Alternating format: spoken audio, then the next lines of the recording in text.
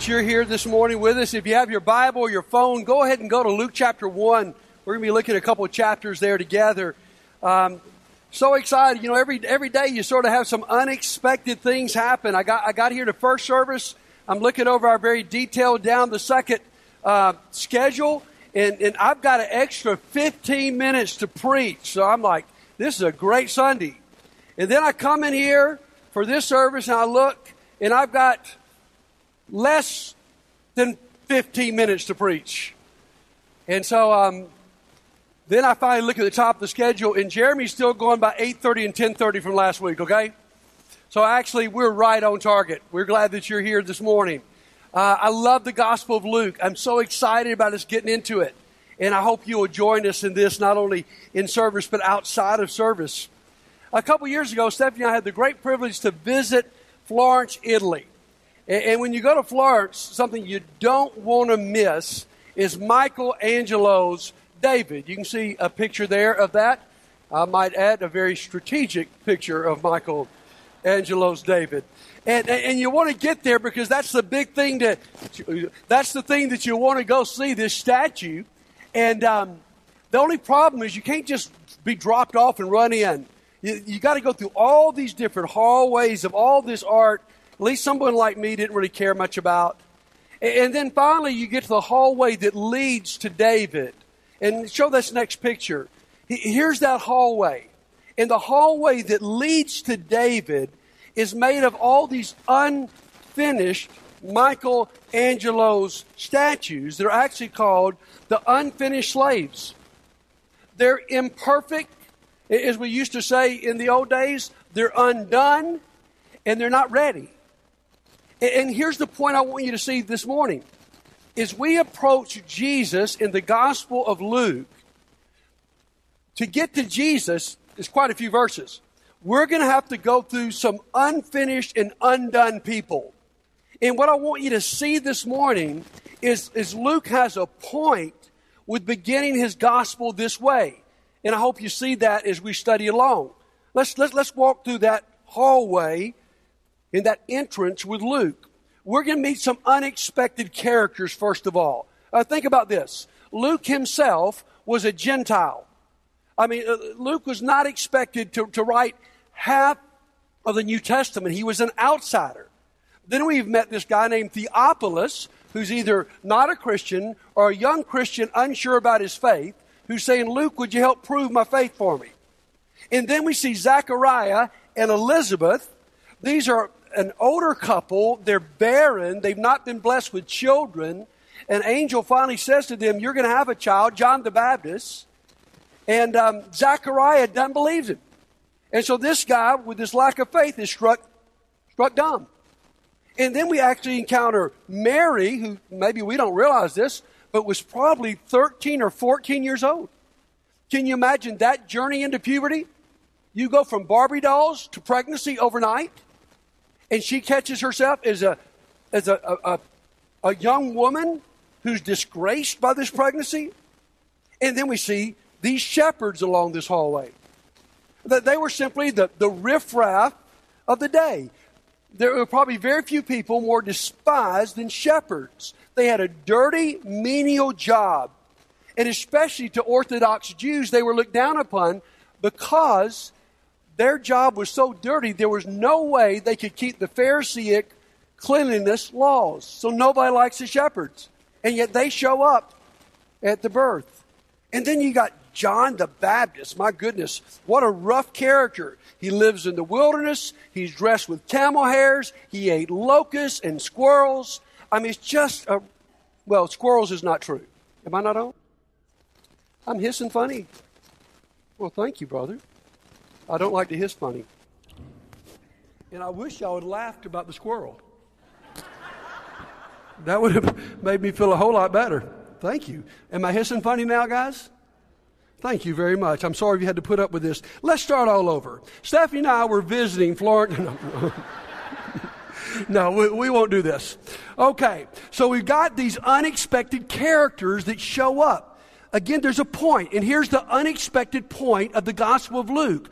It's that the gospel is for all. It's for everybody. The Jewish people don't anticipate that this Messiah is for more than just them. Look at a couple verses with me. They won't be on the screen. Look at chapter 2, verses 1 through 3. And look how Luke couches this gospel.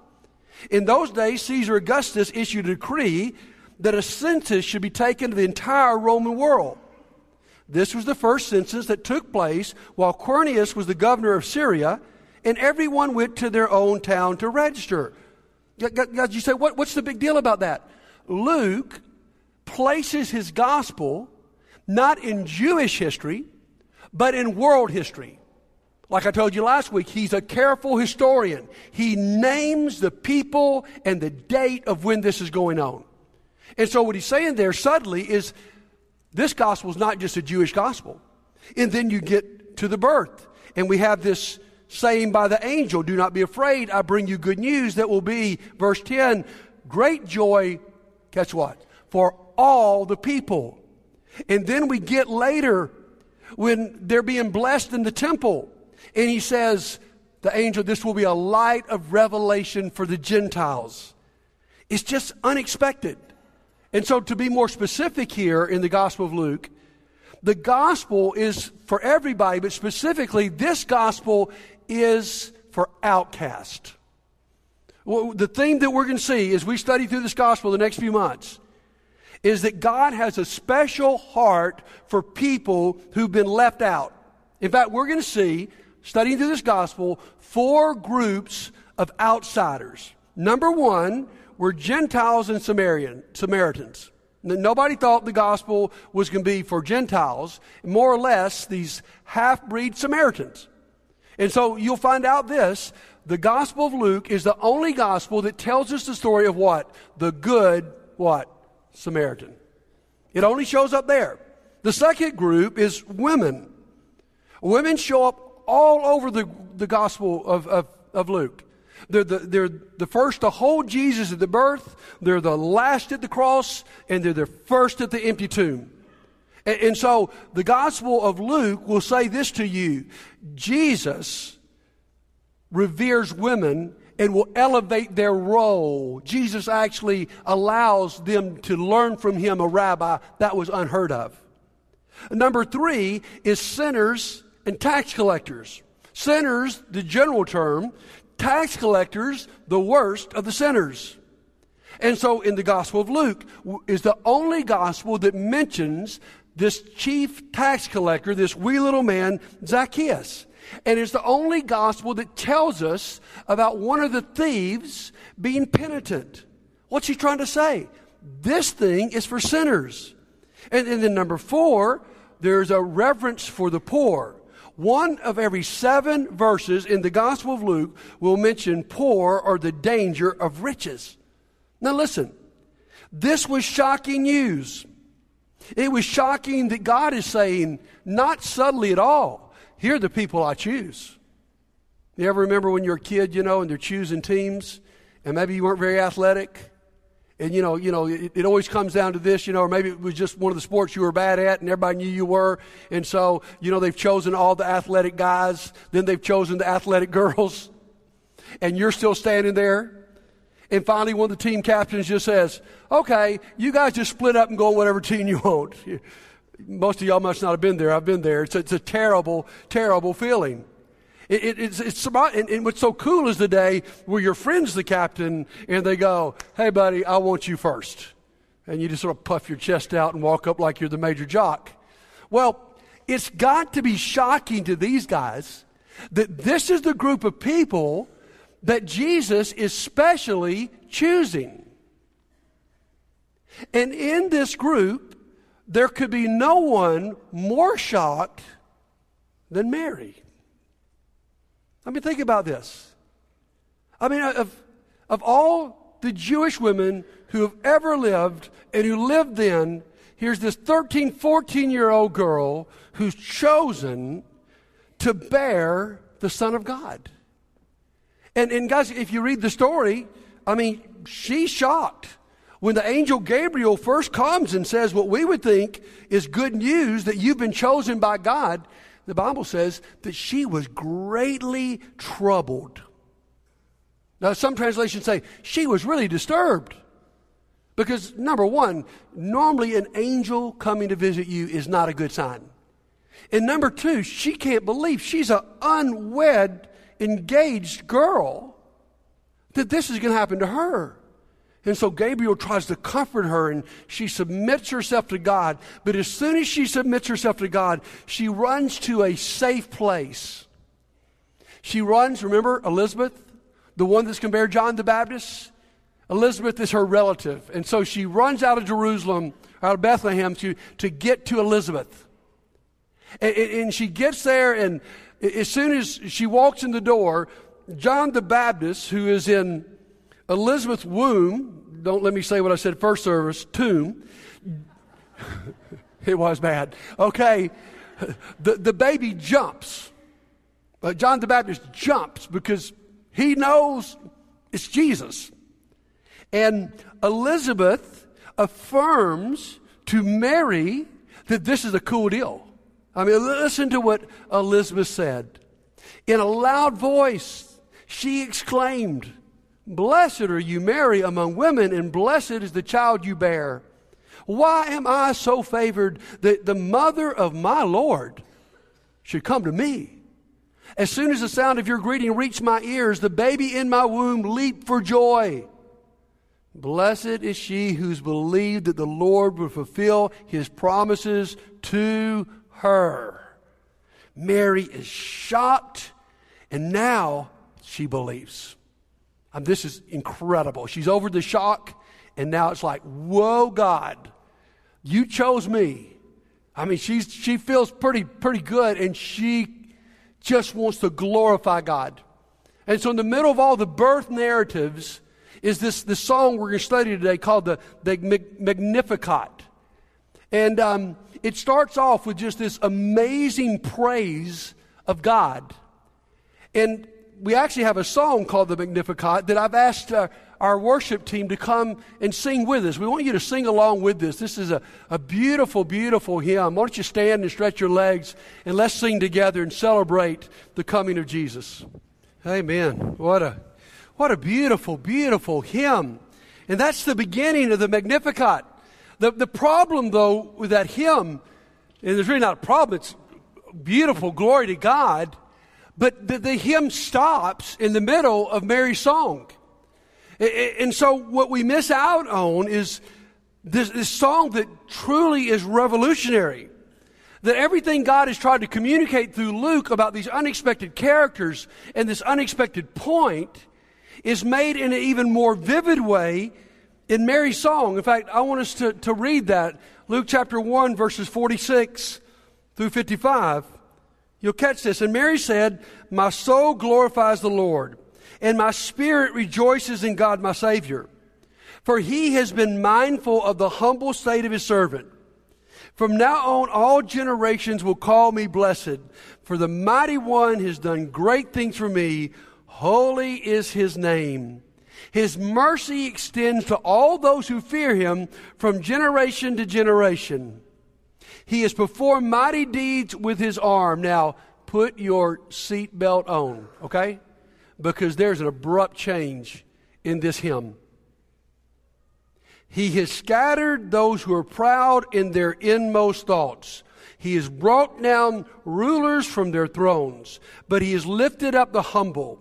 He has filled the hungry with good things. He has sent the rich away empty. He has helped his servant Israel, remembering to be merciful to Abraham and his descendants forever, just as he promised our ancestors." My friends, and you continue with the hymn. Not only is Mary saying, "God, thank you for choosing me. You're an amazing God that you could use someone like me. But God, I realize it's crazy for you to choose me. But it's not just crazy for you to choose me. The people that you are going to choose are going to turn this world upside down. The people that you are going to focus on, it's going to be revolutionary." So as we look at this is actually a revolutionary song.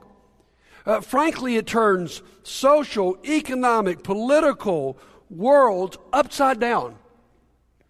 In fact, to make this more vivid, a lot of times I love to go to the Message translation. How about you? Because sometimes he's able to take that Greek word and just make it really stand out. So I want to give you 5 phrases about this revolution. Number 1, he scattered the bluffing braggarts. The NIV said, he scattered those who are proud. When Jesus comes, the people who think they've got it together are the very people that will reject him and be rejected by God. He is going to scatter the proud. And second, he's knocked tyrants off their high horses. NIV, rulers from their thrones. The people who are in power will be knocked out of power. And then the opposite will be, he's pulled victims out of the mud. Not only has he scattered the proud, he has lifted the humble. It's a complete reversal of life. Next, starving poor sat down at a banquet. He filled the hungry. Starving poor, the ones who had nothing to eat, all of a sudden have more than enough to eat. And watch this one. The callous rich were left out in the cold. He sent the rich away empty. That's revolutionary thought, guys. You go, buddy, what's going on here, man? Why is God being so tough on the rich and the well-to-do and the proud and so good to the poor and the humble? My friends, here's what I think you see. I think you see the raw emotions of a father whose children have been neglected or left out. I mean, if you're a parent and you have children and you ever witness your child being slighted, they're left out of a place they ought to be included. They are hurt in the midst of something. I'm telling you as a parent, I'd rather somebody hurt me than hurt my child.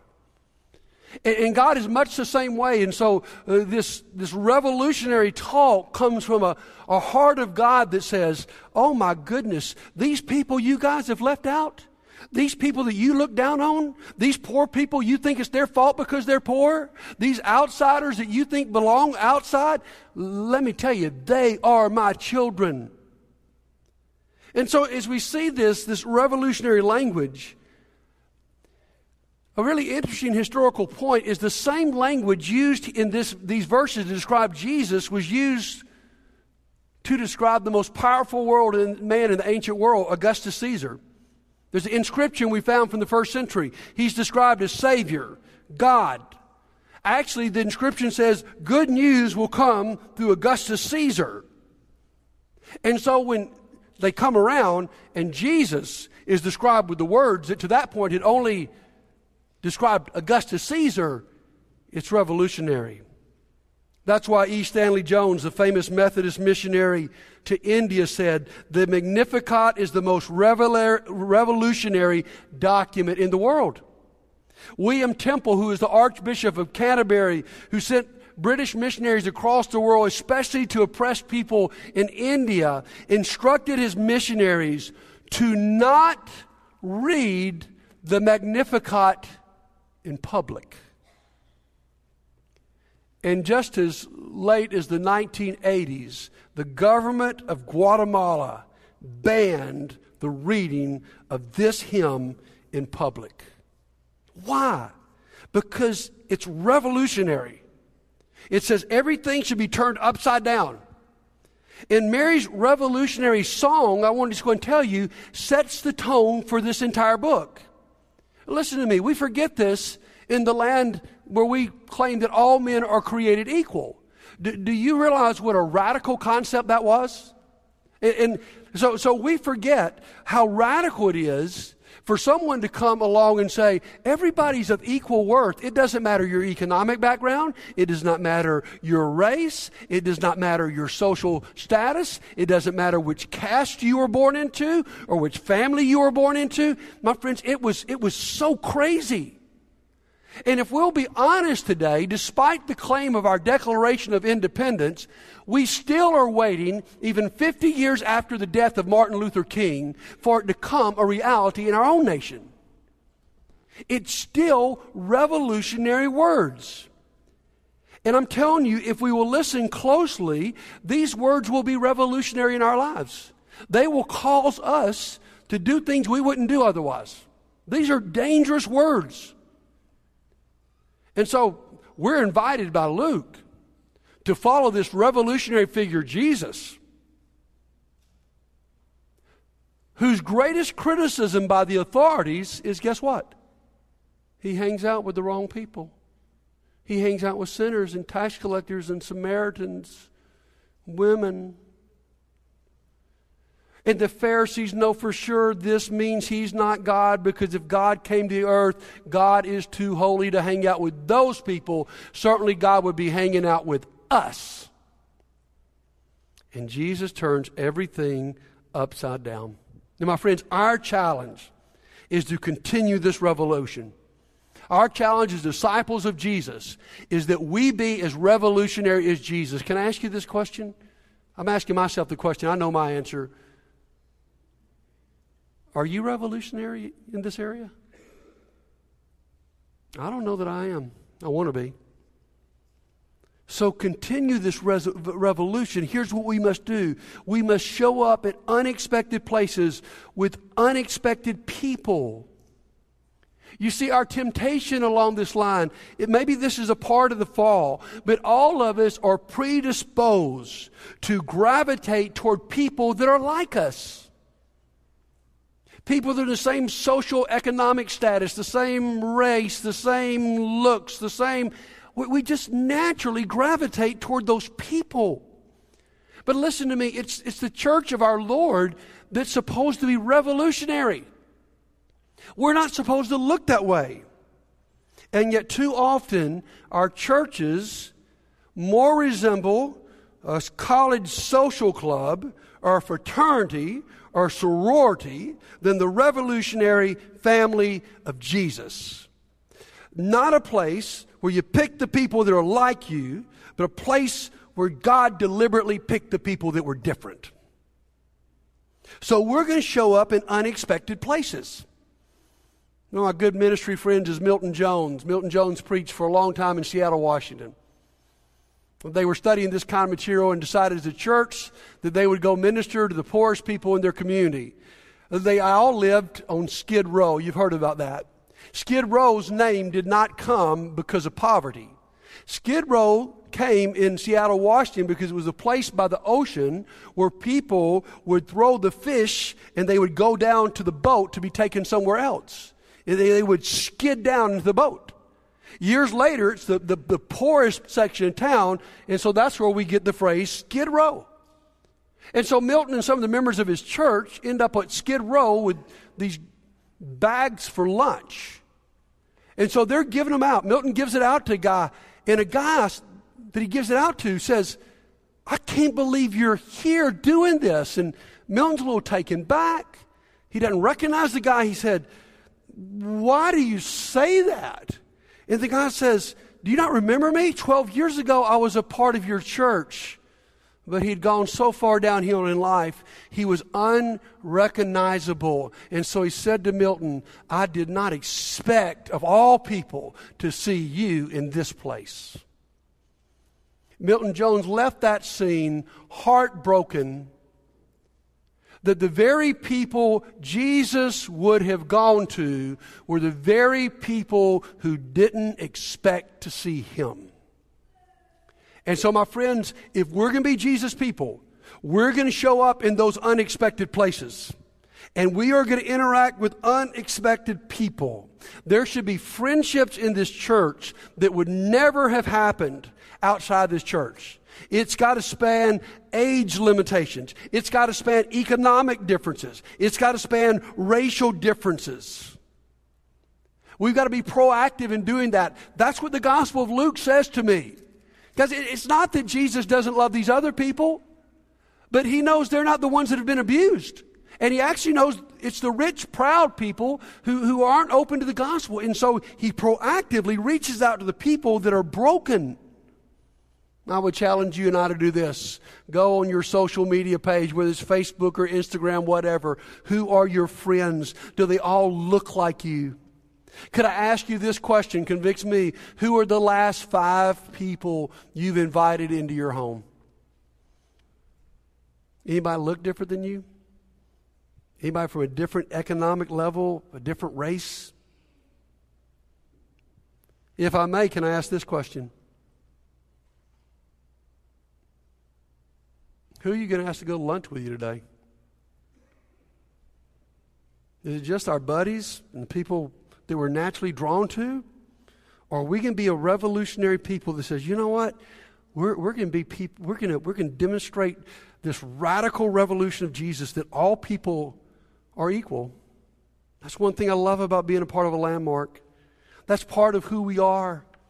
Many of you over 20 years ago were a part of saying, you know what, we're going to break some barriers down. We're going to the inner city Montgomery. And so many of you, through Inner City and Compassion 21, you gave your money and you gave your time. And though that group is now closed, let me tell you this, we need to celebrate those of you who led that way. So many of you are part of now Hope-Inspired Ministry, and we want to partner with this ministry. This is an amazing ministry that says we're not just going to come down here and give you a handout. We're going to give you a hand up. We're going to help you learn the skills that you can get off the streets of Montgomery, and you can go be employed. And you can know how to work at a job and know how to give an interview. And then something really exciting coming up for us as a church. We're re-looking at short-term mission trips overseas. And we're beginning to partner with an organization that we believe will come to fruition that completely looks different at this. Their idea is, instead of just going to all these different places around the world and us serving them and nothing really changing for them and us going home and we just feel better and over our guilt, why don't we pick up a community? And why don't we send wave of short-term missions there? And when we get to the community, let's not be the Americans coming to the rescue. Let's work with the community of churches there to find out the needs so that when something great happens, it's not that we came and did it, it's the church that did it. And so we'll work behind the scenes. If you're an engineer, you might be able to go there and help them with the engineering project. If you're a farmer, you could go help with the farming. If you're a school teacher, you could go improve their schools. If you're a coach, you could go coach. And so what we can do, sending teenagers and college students and adults and sometimes families all together, is just invest in a community over at least a decade so that things really change for them and we don't just assuage our guilt. And then I'm so excited right now about our renewed focus on this neighborhood that we live in. You know, when this church was built here in 1992, this was a completely different place. When that elementary school behind us was built in 1996, for many years it was arguably the best elementary school in Montgomery. Today it's an underperforming school. And we have the opportunity right here in our neighborhood to do what Jesus has called us to do. My friends, that's the heart of this church. That's the heart of Jesus, and that's what we will do. Because let's be honest while we're talking about this. We are all tempted to be inwardly focused.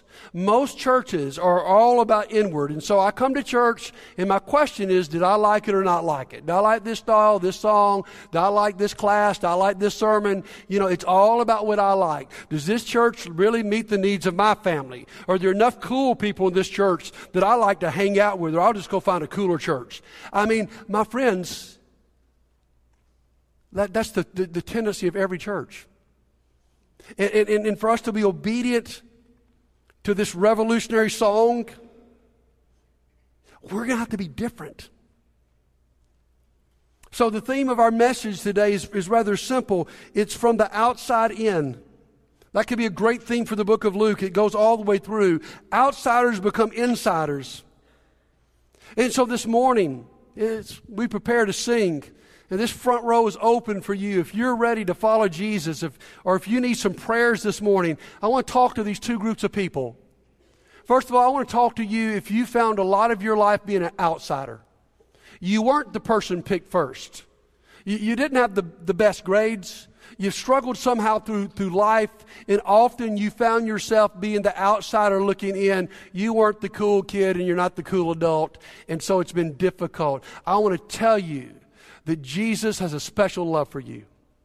And if you find yourself, maybe because of life circumstances even this morning, and you have become an outsider, maybe you weren't before, but now things have changed in your life. Even maybe at church, you come here and you see all these people, and you come here and you consider yourself an outsider. My friend, that's not what we want. That's not what Jesus wants. And maybe today you come here and your life is all messed up. And because you don't have the money or the privilege to cover it up, it's obvious. You're addicted to drugs, or you're addicted to alcohol, or your life's just out of control. And let me tell you, my friends, the heart of this church is for you. And if you need us to pray for you before you leave, please meet me on this front row. And so we don't want you to be an outsider. That's not Jesus' heart. And this morning, let me talk to the other group here. If you're an insider, if your life has traditionally gone the way you'd want it to be, and you've just been successful on one step after the other, let me tell you guys, the real truth of this gospel is that every one of us are impoverished spiritually. Some of us have got enough things, or looks, or money to cover it up. And we're the ones in the most danger, according to the Gospel of Luke, because we cover it up. And we come to church and we look like we have it together. And in both of these groups, let me say to you today, if you come to this church this morning, and pardon my language here, you feel all screwed up, you have come to the right place. The church, Jesus said, is for sinners, not saints. The church is for those that are broken. And so today, if you find yourself as an outsider and you need a group of people to love on you, I promise you will do it. If you're an insider, but your pride has kept you from confessing your sins, your pride has kept you from being on this front row. In fact, you may be one of those people in this church that says, I would never sit on that row. God help you. Jesus got a problem with that. And so today, if you're ready to let the mask off and you're ready to say, guys, I hurt just the way you hurt. I struggle the way you struggle. And I need your prayers today. Meet me up here. You see, what we're all trying to do is get to Jesus. And to get to Jesus, we have to walk through brokenness and unfinished work, which is us. But the Master said, I've come for you. If you need our prayers today, would you come right now while we stand and sing?